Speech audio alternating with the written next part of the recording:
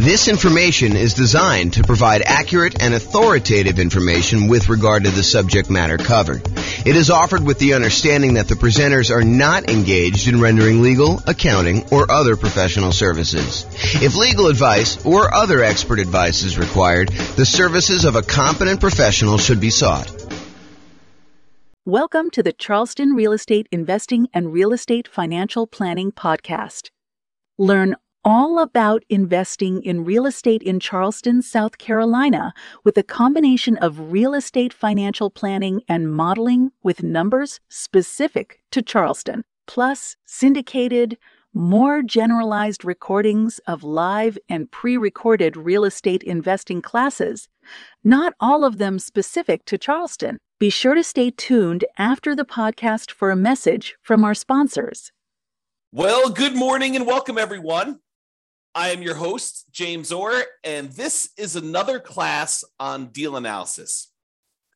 Today, we're going to talk about a couple interesting little differences you might see when analyzing certain types of deals. And I'm going to use the example of new construction because I think you're likely to see some of these things on new construction. And one of the things is almost exclusively to new construction, but we'll kind of go through that as we come up with it. So I'm going to jump right into using the world's greatest real estate deal analysis spreadsheet. And you can go download a copy of this at realestatefinancialplanner.com/spreadsheet.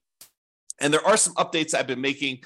So you'll have to download the newest version soon after I release this. I'll probably release it in a couple days, although I do have some family coming into town, so might be taking about a week off between now and the next recording. So it might be a little bit before you get the newest version, but I'll post the video and then we'll do the latest updates so you can kind of see some of the changes.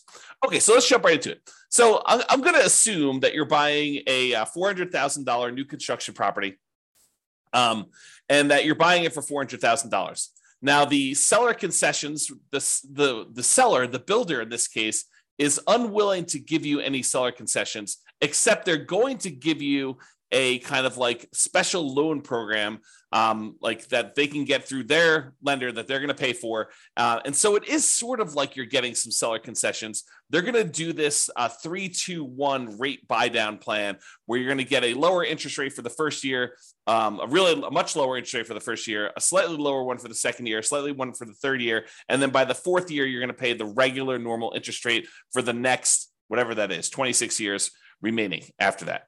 Okay, so that's what they're doing. Now, they did say they would offer you, if you wanted to, a certain amount of money in order to buy down your interest rate permanently. And we covered that in the last class where we talked about the seller being willing to give you, a 3% buy down, and you could use that to buy down the interest rate permanently. So I don't know if I want to mix those two together, but the idea is that you could do one of those where you buy down the interest rate permanently, or you could do this 3-2-1 buy down and get significantly better cash flow the first year, a little bit worse cash flow the second year, a little bit worse cash flow the third year. And then by the fourth year, you're at what the regular interest rate is for the loan for the term of it. So maybe I will do a direct comparison class. I'm not sure if I'm going to cover that in this class or not. So we'll go there. So basically, let's assume also that you're going to be doing this as a nomad. We're going to start with 20% down just so we can see it. And then we'll switch over to what it looks like when you put 5% down.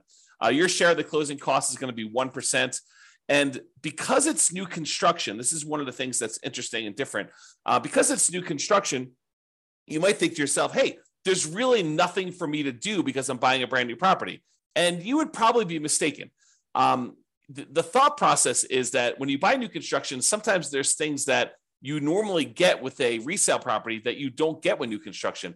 For example, in some properties, it includes some resale properties, it includes window blinds throughout the house. The last person to sell it is just including those on there. However, when you buy new construction, sometimes the builder is only putting in some window blinds, like maybe the front of the house. Sometimes they're not putting in any window blinds at all. And so you've got to have some money set aside for things like that you have coming into the property. In addition to that, a lot of times when we buy new construction, not everything is done. So for example, here where I live, it's very, very common for a builder to actually provide the front yard landscaping, but not to include the backyard landscaping. So you need to either have the builder, pay the builder extra in order to include the backyard landscaping, or do that yourself afterward. So we could do one of two things here. Either we can kind of like raise the price that we're paying to the builder. And so instead of doing a purchase price for $400, maybe when we include, the upgraded appliance package, go from like the standard stuff to the stainless steel and including the refrigerator, to including an air conditioning unit, because that's optional with a lot of builders around here, to including backyard landscaping, to sometimes including backyard fencing, to including, sometimes they do include garage door openers, sometimes they do not. So when you add in all of these extra things, sometimes it's as much as $30,000 more. So instead of purchasing the property for $400, now maybe we're purchasing the property for $430. And still we've got some things that we cannot roll into the builder. Like some builders will not allow you to roll in the blinds on a property. And so you'll have to pay for those out of pocket. And so you should budget something, whatever you think it'll cost you to do those things, as additional rent ready costs. Okay. So we've raised the price in order to include those extra things. Now, a really important note here. That note is some of the things that we often want to roll into the cost of buying a new construction property, an appraiser is going to give us little or no value for. So there is a chance, especially as you add more and more things to the price of the property, that the property will not appraise. And if the property does not appraise, that means that you will need to be bringing more than just your regular down payment to purchase the property. So for example, you'll notice the amount for down payment is $86,000 here. It's 20% of that. However, what can happen is when we do the ARV, let's say the ARV only comes in at $410. That means that we need to then bring more to the table. I'm sorry, we're purchasing it for $430 and we're doing $410. So yeah, so the 20% should be based on the purchase price, not the ARV. So yeah, so basically we're going to do that, and then we'll need to bring additional money to the table in order to cover that additional shortage. So just be aware. Like for example, I bought a property, a new construction property, where I had the builder finish the basement. It was actually much cheaper for me to have the builder finish the basement, and better because I could finance it at 3.5% or something like that in order to have the builder do that. However, when we went to have the property appraised, the appraiser did not see the extra value in what the appraised amount was on the property, and so that they were unwilling to give us the additional cost of finishing the basement in the appraised value, and we ended up needing to come to the table with additional money in order to cover the difference between what the property appraised for and what the cost of the property was, in addition to our down payment. Okay, so just be aware that that is the case. I'm going to make a note here to update something in the spreadsheet, so it'll be fixed by the time you get it. Okay, cool. So rent ready cost, you can see that there. And then we calculate the cumulative negative cash flow in this particular case. I'm going to adjust the monthly rent up to about what it would be. We're going to call this one $2,800 a month. So we have a little bit of negative cash flow with the property here because that's just what the numbers are. So it's $162 a month negative cash flow based on what we're seeing here. Oh, and because we're putting 20% down, the rate's really closer to 7%. So it's really $191 a month of negative cash flow here based on what we're seeing now before we do any adjustments. Okay, so we see the rent ready costs. We see the cumulative negative cash flow there. If you want to cover like what we talked about there, go watch the previous class. I walk you through a bunch of what's going on with the cumulative negative cash flow. The short version of this is when you buy a property, you should have enough money for the down payment, plus enough money for the closing costs, plus enough money for any rent ready costs that you need, plus enough money for your reserves. And in addition to all of that, if you have negative cash flow on a property, it is prudent, it is more conservative for you to say, look, my negative cash flow for the life of this property, with rents going up a little bit each year, my expenses going up a little bit each year, my payment on my property is probably going to be fixed. I'm likely to have negative cash flow for a number of years before rents creep up enough where I no longer have negative cash flow. The world's greatest real estate deal analysis spreadsheet actually will do that calculation for you. If you go into the overrides, you can see where it does that. It is right here with the cumulative negative cash flow. So it calculates how much negative cash flow you have each year, and then it adds up what the total amount of cumulative negative cash flow you have on the property for that time period. And then it shows you here on this homepage, as you will also need this in order to make your investment in the property. So when you think about how much you need to do the deal, it's not just down payment. It's not just down payment and closing costs. It's not just down payment, closing costs, and rent ready costs, the things that you need to get the property ready to rent. It's not just all those things plus reserves. It's all those things plus now cumulative negative cash flow, because it is prudent for you, if you know negative cash flow is coming, it is prudent for you to set that money aside as part of your initial investment when you are going to buy the property. Okay. If you don't have negative cash flow, it'll be zero and you won't have to worry about it. However, if you're in a market where you're choosing to put less than a certain amount of down where you wouldn't have negative cash flow, right? Because if you put more down here, you put 30% down, it's not negative anymore, right? So negative cash flow really is a function of how much you put down. It is deferred down payment. If you put more down, you wouldn't have it. But if you put less down, you're choosing to pay out the down payment over time until you no longer have negative cash flow. And so that's how you should think about it.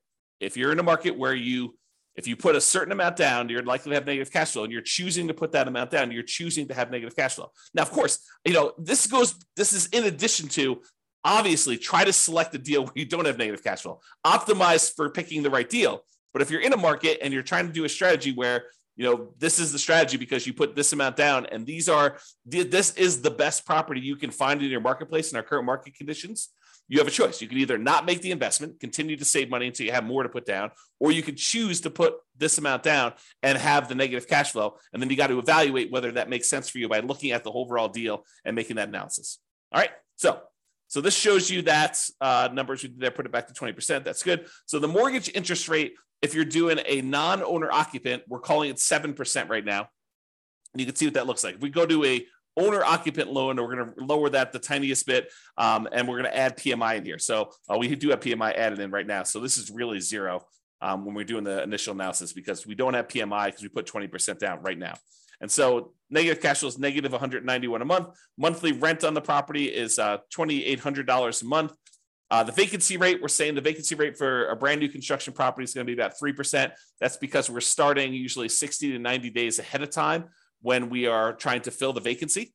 Property taxes are based on whatever the property taxes are in your marketplace. In this case, we're using 0.56% to estimate that. Property insurance on a $430,000 property, probably in the $1,450-ish range. Go check with your insurance agent to get that number. The HOA dues, we're going to say this is $350 a year for HOA. We're assuming the tenant is paying the utilities on the property. So they're paying the electricity and water and everything. So our share as the landlord's utilities are zero. If you're buying like a duplex or a triplex or a fourplex, and you had a common area where you were paying some of the utilities, you'd put that in here. Or if you were paying the utilities on a property and then billing back, you might increase the income on the property and then put in some utilities here. But in this case, the tenant is going to put them in their name, and we're not going to be responsible for any of them. Some people would prefer, they're going to say, look, when the property is vacant, I'm paying the utilities. I'm going to put a small number in here. I'm going to put, whatever it is, $20 a month or, $240 a year in order to account for that really small amount of time that I've got the property and I'm responsible for utilities. I don't usually do that. I usually include that as part of the vacancy percentage, but it's up to you as to whether you prefer to do it that way or not. And then if you have any other expenses on the property, if you had snow removal, or if you're offering lawn service or stuff like that, you'd put those here in other expenses. Now, maintenance. Let's talk about maintenance, because this is one of the interesting things that's different when we're talking about analyzing a brand new construction property.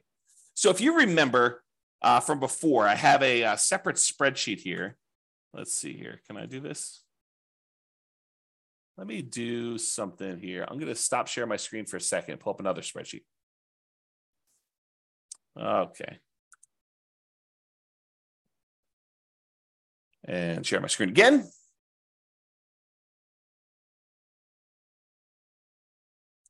Okay.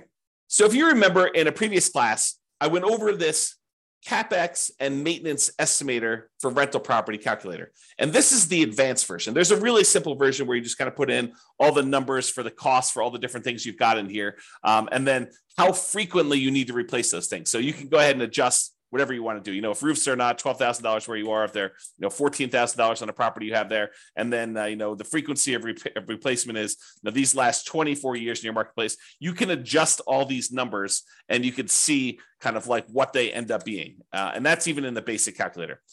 One of the differences in the advanced one is the advanced maintenance and CapEx estimator for rental property allows us to put in the age of these things when they start. And the reason why we want to do this is, imagine for a minute you're buying a property, and you're buying a property that's about 15 years old, and it has the original roof. Well, you know that you have a $12,000 expense coming up, and usually roofs last about 20 years, but you're already 15 years into the life cycle. So you now know that you have a $12,000 expense coming up, not 20 years in the future, but because the roof is already 15 years old, you know that it's coming up in 5 years. So we'd have to put in the age at the start for that roof as 15 years old. Now what we need to do is we need to save up in our maintenance budget $12,000 over 5 years because we know that we have a roof coming, right? And so the new spreadsheet, it's not new, it's like a year old at this point. I think I did it in, I don't know, early of 2022 is that when I built this brand new spreadsheet. But basically, it allows you to go in here and say, here's all the different things I have for maintenance. You can add in a bunch of extra ones if you have additional things on your own property. And then you put in what the cost is in today's dollars. And then I automatically adjust for inflation for you. So we know that, if you're planning for a roof and you're saying it's $12,000 today, well, I can tell you for certain that in 20 years from now, a $12,000 roof today is not $12,000. So if you think you're just saving for $12,000 20 years into the future, you would be incorrect about that. You need to say that $12,000 increasing at whatever the inflation rate is, 3, 4, 5, 6%, 7%, whatever you think inflation is going to be, you need to be saving that amount of money, and that's coming in 20 years. So you put in all these different ones in today's dollars, you put in how long that they last for, what their average lifespan is in frequency in years, like how often you have to replace them. And then you put in how old each one is, and it will redo all the calculations for you. So why do I tell you this? I'm telling you this because with a new construction property, all of the age at the start is 0. So something magical happens where normally we would have things coming due within a year or 2 or 3 or 4 or 5, and things could happen all over the place. When you buy a new construction property, you have this magical period where you're very unlikely to have any major CapEx or significant maintenance type expenses on a property in the first, let's call it 5 years or so, whatever the time period is for kind of doing these frequency of replacements. So you have this sort of soft period where you really don't have anything coming up there. So if you wanted to be more aggressive in your deal analysis, you could choose to lower the amounts you are setting aside for maintenance in the first 5 years, have it steadily increase over the first 5 years, and then be at full capacity after the 5-year point, knowing that you're going to have regular maintenance probably happening closer to then. The reason you could think about this is if you bought 100 new construction properties all at the same time, and you had all the numbers for the 100 of them, you are less likely to have maintenance in that first year because almost all of them are new. Are you going to have some maintenance? Is something going to break? Sure. Is it usually going to be covered by the home warranty given by the builder? Yeah, in most cases, it probably will. Are there some things that will not be covered? Damage done by the tenant where you can't prove that they actually did something, and the builder is unwilling to cover it, and the tenant doesn't think it's their fault. Are you going to cover that? Yes, no doubt you are going to be responsible for that. Okay. So in those cases, you could think to yourself, I'm going to have these really small maintenance numbers for year 1, maybe a little bit more in year 2, as certain things are more likely to break then. And you're getting further away from maybe the builder warranty doesn't cover things into that year 2. And then you kind of see this build up over time. So if you think about it, if you had 100 properties, the chance of you having maintenance in all 100 of them is very close to 0 in year 1. It's probably a little bit higher in year 2, a little bit higher in year 3. And by the time you're getting to year 5 or so, it's probably at its full on capacity where you probably have a regular ongoing maintenance, just like you would with any resale property. Why do I go through this whole story to tell you this? The reason why is, let's stop sharing my screen for a second, switch back to the other spreadsheet. Let's see here, other spreadsheet. The reason why I tell you all this, share screen again, is because some people will choose to take advantage of this in their deal analysis. They will choose to go to the override section. And I'm not suggesting you necessarily do this, although it is reality. I think when we did another class before on CapEx, we had another investor run through their whole entire portfolio, which consisted of a bunch of new construction properties. And we showed that this is a real phenomenon, that this lower capital expense number for new construction properties is a real thing. So you could go down here let's see here. Where's maintenance? Maintenance percent. So instead of having 10% every year for the first 5 years, we basically could go in and say, look, in the first year, maintenance is going to be 2%. In the second year, it's going to be 4%. In the third year, it's going to be 6%. In the fourth year, it's going to be 8%. And then from then on out, it's going to be 10%. And so we could go ahead and manually override maintenance in the early on years going all the way through. So now when we go and look at deal analysis, the cash flow has actually improved significantly, especially in year one, because we have this lower maintenance number. And so that's what's going on. Even though we have 10% here, we overrode the number here in the overrides and do this. This is another reason, a gentle reminder as to why you should always, always, always start with the fresh copy of the spreadsheet and try not to use one that you used to analyze deals previously. Make your own template, save a copy, and then before you go and start analyzing a deal, make a copy of the original so that you don't go and accidentally start analyzing deals where you had left this in here and you didn't realize that you left it in here. And now the deal looks amazing on any deal you analyze because you have this maintenance percentage sitting there. Okay?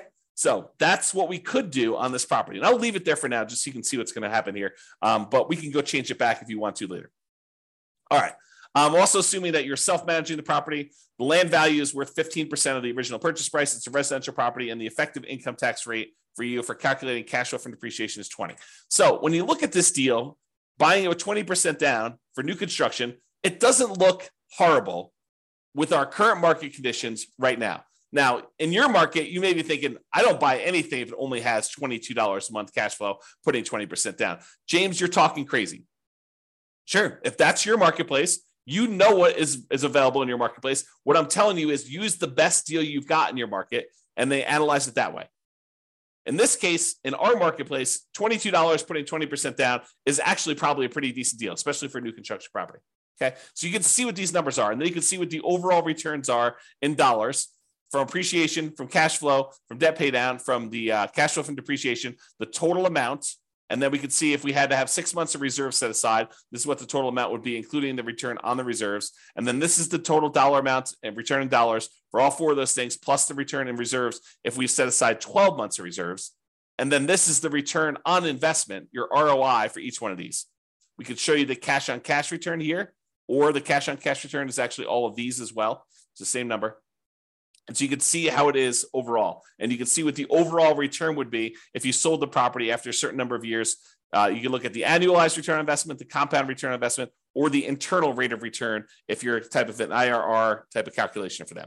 Okay. I'm not going to cover return on true net equity or the cost to access equity or all that other stuff. It's all on here. We're going to cover that in future classes, but you should be looking at those, in my opinion. All right. Now, I'm going to now go and talk about buying this property as a nomad, and I'm going to show you what happens if you use the builder's 3-2-1 buy down type of dealio and how to do that. Okay, so there's a loan program right now where the builders are allowing you to, sellers are. I mean, sellers can pay for this as well, but the seller or the builder is paying for a fee in order to give you preferential financing with their lender. And they have, and you can probably get this from other lenders if you're willing to pay for it as well. But I'm using it in the context of the story that the builder is providing this as a perk for you to buy the property. And so they're paying a fee in order for you to get a exceptionally low interest rate in year one, a little bit worse in year two, a little bit worse in year three, and then finally the full on regular interest rate in year four. So I'm going to switch this over now, and we're going to go to a nomad property. So we're putting 5% down in this case, still the same rent ready cost. We're still paying all that extra stuff in order to have the builder roll the things into the loan there. We now have much more significant negative cash flow, though that's going to change a little bit here in a second. We're now going to go to 6.875%, which is the rate you can get if you just got the loan straight up yourself. Private mortgage insurance, we'll call that 0.4 or so. PMI drops off at 80% loan to value. And so now you have significant negative cash flow on this property, even with that maintenance in effect, where we have that lower maintenance because we did the 2, 4, 6, 8, 10 maintenance plan over the first 5 years. Even with all that in place, we have this pretty significant negative cash flow on the property. Now, if we came in here, and I think in the last class, we increased the closing cost to 4%. We brought down the rate to 5.625. And now cash flow is a little bit more reasonable at negative 177 a month. When you add that to the cash flow from depreciation, the tax benefits you get by owning the property, actually the true cash flow, including the cash flow and the tax benefits, is $45 a month positive. So when you do that, if we were going to go buy down this rate, you could do that. The negative cash flow is significantly lower when we do that. And so it doesn't look as bad. So try to remember this as like, 177, negative 177 is what the cash flow is, because we're going to do a different version of this. So instead of doing that, where we bought down the rate using 3 points in order to get the rate now what we're going to say is this.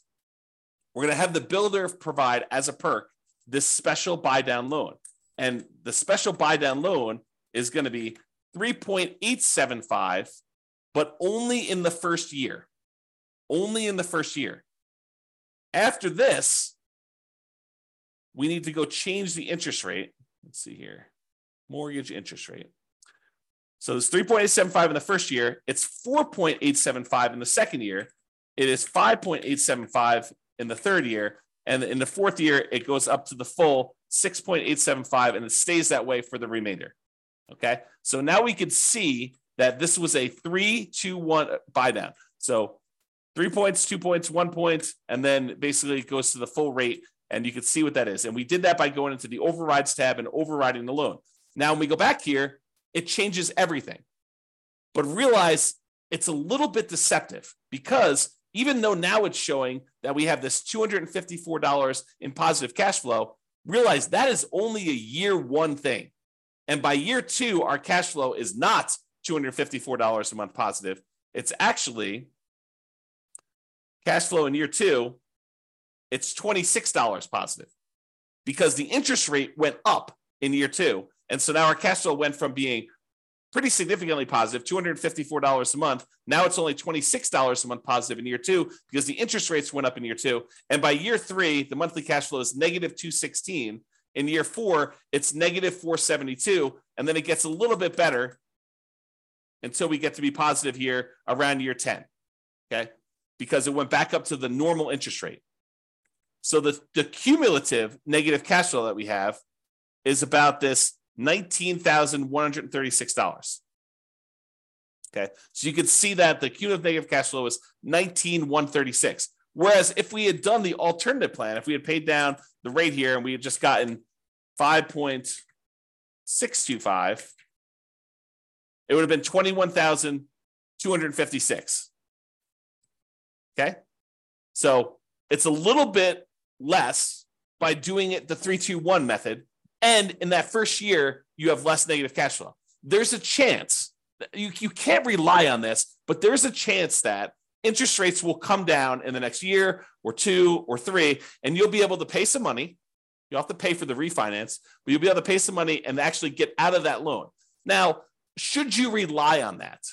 I don't think so, because while interest rates are higher than they were in the last couple of years, what we saw a few years ago was exceptional. It was not the norm. And to think that we are going to return to the exceptional is not a guaranteed thing. It's possible. It's possible we could see interest rates drop from where we are here. But who knows? 7% interest rates are about the middle of where we normally have been historically. If we look at if we add up all the times that interest rates were at about below 7% and all the times that they were above 7%, look at on a time measurement, how frequently this happens. I think the 7% rate is about halfway. Half the time it was more expensive than this, half the time it was less. Okay. Not what's the extreme we've seen, which is probably close to 20%, 18, up in there. And the low we've seen, probably really twos-ish, mid to, I think I have 2.25 on one of my mortgages. So you have this wide range of stuff. And I'm not showing you what the middle of the range is, take the high and take the low and divide by two. I'm saying if you look at time and how long we've been at certain interest rates, we've been higher about half the time and we've been lower about half the time. So 7% is not an extreme high. And I'm just trying to give you some perspective as to whether it's likely you're likely to see interest rates go back down. Definitely possible. Definitely possible. But it's also possible interest rates will go up from here and you will not want to refi. And so voluntarily taking 6.875 for subsequent years, for year 4 and beyond, doing it this way may or may not be the best strategy for you depending on how long you plan to hold the property. And you can see this impact right here in this cash on cash. In the first year, cash on cash looks amazing. In the second year, it looks less than amazing, right? Because you're back down to the higher interest rate. And then it's negative, and then it's negative, but then it starts to recover as the cash flow tends to improve on the property. So this shows you just the first 5 years as a quick visual. All right. So I think I covered what I wanted to cover. I wanted to talk about the idea that in a lot of cases, you're going to be adding to the price because you're going to need to add things to the purchase price. I wanted to talk about the idea of this 3-2-1 buy down and how that sort of compares in some ways to some of the other things we've looked at. And I wanted to talk about how the maintenance thing could work on properties if you want to be less conservative. If you want to be more conservative, let's go back and just change those overrides back. Let's just see what it looks like. Let's see, where was my maintenance override? Here we go. So I'm just going to delete these. So now we're at 10% for the whole thing. Yeah, so now cash flow in year one is only $37. But you only put 5% down. And the cumulative negative cash flow is now at $22,000 overall, where I think before we were at 19, if I remember correctly. So it did change some stuff, but your overall return on investment, this is the version where you lie at the cocktail parties, right? This is the one where we're not taking into account reserves. The return on investment quadrant, ignoring reserves, is 45%. If we take into account that you really should set aside 6 months of reserves in order to make this investment, it's really 34.91%. So is 34.91% a good deal? Return on your initial investment in the first year? I don't know. It seems pretty good to me. 30.90% still seems pretty good, right? That's if you put 12 months of reserves. Now realize these numbers do change because the interest rate's changing. So it's a little bit more complicated when you do these 3-2-1 buy downs because you can't just look at the first deal, right? You got to go look at like what's happening here. So if we start looking at return on equity, it's after the first year, it doesn't really matter what you put into the deal. Really, we're more concerned about what's the return we're earning on equity. You can see that those are decreasing over time pretty rapidly. Okay, which is expected. We normally see that when we look at the return on equity calculations like over here. Okay, it's just a little bit more abrupt and the cash flow goes much more negative because the interest rates are changing. They're different than what they were in the first year. It's not a smooth curve. All right, so that's all I got. Unless we have any questions, I'm going to end the webinar here. Hope you guys have enjoyed the deal analysis now where we've gone over how to analyze buying a new construction property. I am off for about the next week.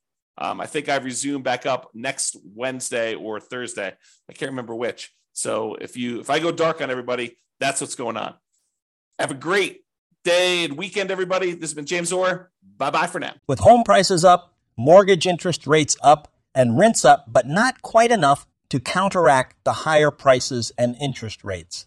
Cash flow on rental properties in Charleston is harder than ever. Book a call with the Real Estate Financial Planner to apply our proprietary 88 strategies to improve cash flow on your rentals.